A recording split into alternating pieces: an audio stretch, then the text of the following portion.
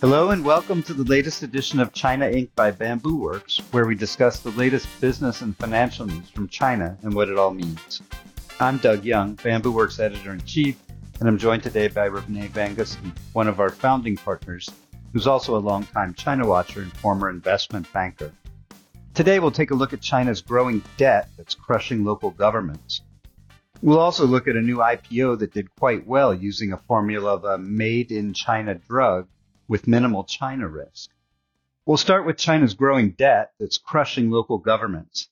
Two new data points show just how bad things have become. One shows the country's debt-to-GDP ratio rose to a record 288% last year, 13.5 percentage points higher than in 2022, and a huge level by any measure. Another shows local governments in China paid a record $174 billion in interest on their bonds for the year. Well, that number may not look huge for such a large country. We should note it excludes off-book borrowing that many believe could be much larger than official borrowing. So, the U.S. debt-to-GDP ratio stood at an all-time high in 2022, but even that was just 129%, or less than half of China's ratio. But Japan's maintained a much higher ratio of about 264%. So there's clearly quite a lot of variation among major economies. Still, China's ratio is higher than even Japan, which is one of the world's highest. So Renee, do you think this kind of debt level is sustainable, or will something need to give eventually? If you go by what I would call economic orthodoxy, the answer basically would be not likely to be sustainable. That being said, I mean, this figure, like, any other figure or comparable figure, is just a snapshot at a very particular moment in time. The Chinese economy, no matter what, is still and quite likely for quite a while to come, the second largest economy in the world, even if it's slowing down or has slowed down a bit in terms of growth. It still has a huge population, even if the population is aging, but it's still a huge population, second largest population in the world, with hundreds of millions of young people and working people. Mm-hmm. So it's a big number, obviously, but I think that China is different from what Japan was way back then. I think it has a lot more economic resources. If you try and compare the two economies, although the Chinese economy depends a lot and increasingly on exports and so on, it has, China has oil, it has gas. I think it just discovered substantial reserves in both recently. It has a lot of, minerals in the ground, especially rare earths and so on. So they're in a very different position. It can also, it has, huge reserves, and it can also make decisions pretty quickly and pretty forcefully, even if it doesn't seem to be the case right now. Mm-hmm. For whatever reasons. But I think that China has the ability to handle this. It may be painful for a while. It may take quite a while, but I'm sure they can keep going and they probably can add. The debt is actually substantially lower at the national level compared to the local levels. Mm-hmm. And the country itself still has the ability to borrow, substantially. This being said, there's no doubt about the fact that it's going to have to deal with local government debts, provincial, municipal, and so on, especially with, the off-book debt, which I'm not sure anybody really understands how much it is. Right, how bad. But once again, the country has tremendous resources, so I'm not expecting any, implosion or any situation like Japan, where it took 30 years to start coming out of the difficult times. Well, so that, I mean, that was going to be my next question is, we're talking similar debt levels, Japan. I mean, you've quoted at least so far, your main reason for saying they're different from Japan is mineral resources or, natural resources. But it seems like a huge place where China's similar to Japan is just their consumers are just incredibly thrifty. They don't, I mean, everybody talks about how China's been relying on investment, exports, everything except for domestic consumption, which is, the big driver in most economies like the US and Europe. You really don't think that there's a few more parallels here? China and Japan both grew really quickly for about 40 years, from Japan from the end of World War II, China from the start of reform era in the early 1980s. You don't see any parallels here? No, I mean, I do see them. Obviously, the other parallel is the real estate market. Oh, exactly. Forget about that one. Yeah, what happened in both countries. But I just think that if the Chinese government sets its mind on it, I just think that they're in a much better position to handle this than what Japan ended up going through. I'm not saying it would be pain free. I'm not saying that there will not be maybe even additional economic slowdown. But overall, the strength of the economy is still there. The size of the population is still there, even though it's aging. And I just think that, the political system, once it decides to address something, clearly has the ability to do it fairly quickly. Quickly and decisively. It's all going to depend a lot on politics and how ideology plays a role and so on, and whether concepts such as don't do anything in terms of stimulus that could get people to think that the state will always come to their rescue and they get lazy.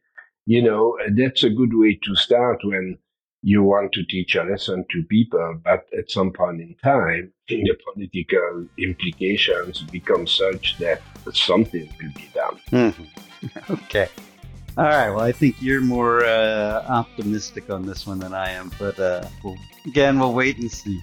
All right, let's move on to the next topic, which is we're going to take a look at a company we profiled at Bamboo Works called Arrivent, which listed its shares in New York a few weeks ago. The company's an interesting mix of China and U.S. background. Its main product is a cutting-edge cancer treatment that was actually developed in China, and that product has already been approved in China and is earning quite a bit of money for its Chinese developer, which is a company called A-List. I think I'm pronouncing that right.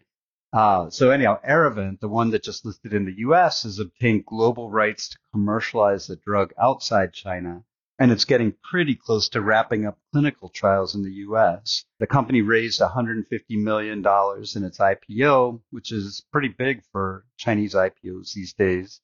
And the shares have actually done quite well since their trading debut last month. So, as I mentioned at the start, Arrivent is really a sort of China play without most of the China risk, since its main asset was developed in China, but the company itself is doing all of its business outside of China. So from an investor standpoint, how would you rate this kind of company compared with a more traditional China drug play that, just sells to the China market? Well, it is a U.S. legal entity, for one, which obviously differentiates it from all the companies that we usually cover here at Bamboo Works, which are Chinese legal entities with American depository receipt structures Right. in the U.S. The management is a mix of Chinese people who have worked in the pharmaceutical drug industry, biotechnology industry for decades in most of their cases, and American citizens Hmm. who have done the same. So it really looks like, in all aspects, including the board of director, it looks like a pretty global company. Their aim or their goal is to bring to the US drugs that they consider to be promising, that are basically developed globally. There does not seem to be an emphasis on China in particular. Um, they're looking at China, but also other emerging biotech hubs around the world. It may just be that because of who their CEO, first of all, is, that it was easier for the first one to be a deal with a company in Chinese China, company, right? Chinese company, very clearly a company that is 100% Chinese. And that's all I think that we can tell at this stage. Hmm.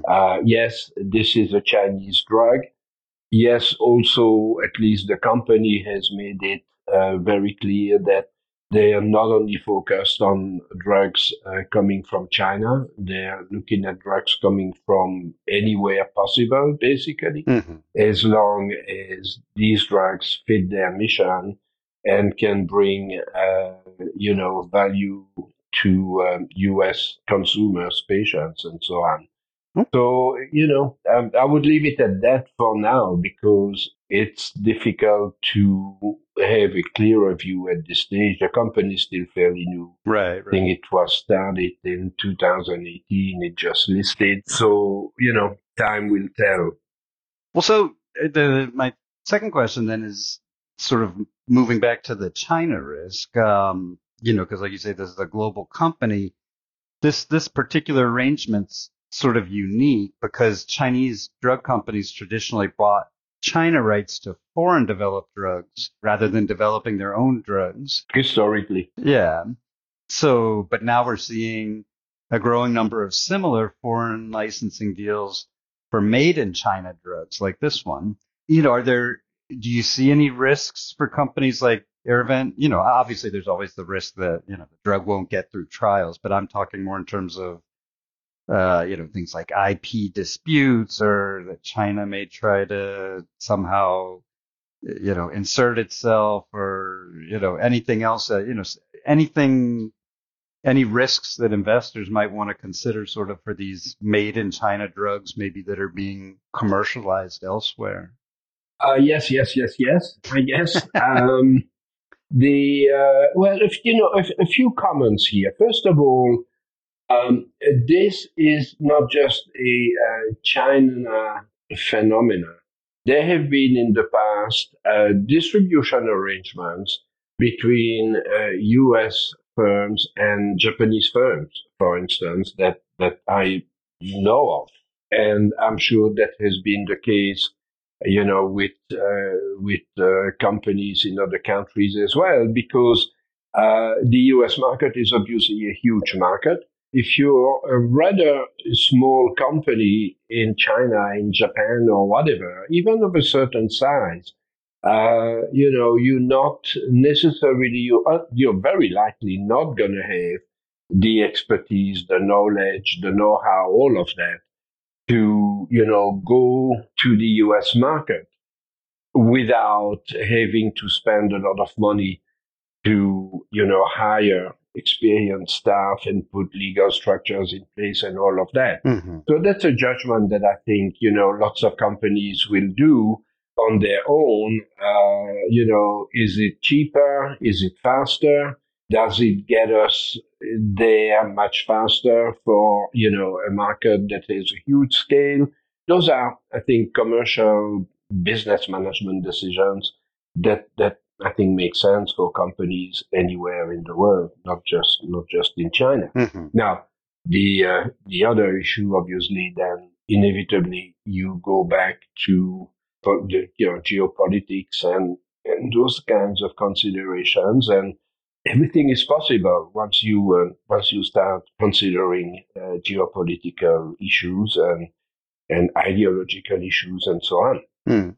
When COVID hit, a lot of politicians in the US were basically complaining that the US was not getting enough of this and enough of that from China, which was manufacturing, I think at the time, 80% of the supplies that were required to protect people against COVID. So, was it on purpose? Was it not on purpose? And so on. You always have those conspiracy theories. And unfortunately, you always have decisions anywhere in the world that are sometimes made for political reasons as opposed to anything else. Mm-hmm. So you're just saying nothing specific, but I guess there's just always the geopolitical risk that China might try to insert itself into, one of these licensing deals. If for whatever reason it decided the U.S. was doing something it didn't like, or who knows?